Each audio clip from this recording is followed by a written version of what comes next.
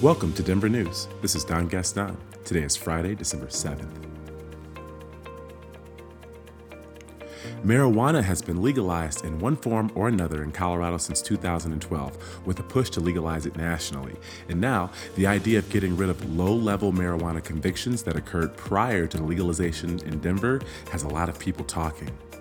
Denver's Mayor Michael Hancock wants to expunge records for past convictions, even though it's still illegal federally. 1,000 people who were convicted of low-level marijuana crimes in the city between 2001 and 2013. Hancock said that the move is part of Denver's continuing effort to promote inclusion for people and communities disproportionately impacted by the war on drugs. Hancock also noted the impact the marijuana industry had on Denver's economy, with marijuana tax revenue making up 3.41% of Denver's overall revenue last year.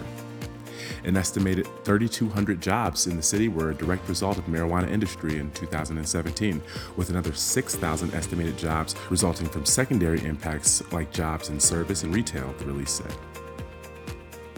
Lafayette's police force is now equipped with active shooter kits, gear that more departments are considering funding for as mass shootings become a seemingly routine American experience.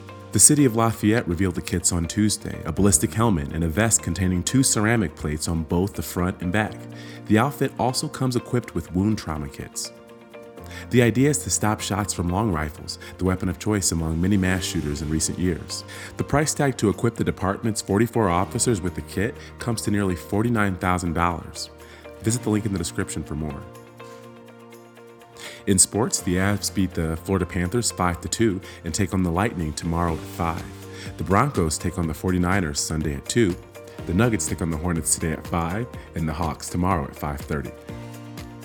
In weather, Friday will begin very cold and then warm up under sunny skies in the Denver metro area, forecasters say. A pleasant sunny weekend is in store for Denverites with temperatures on the rise to a mid-40s. There's a slight chance of snow in the northern mountains on Saturday.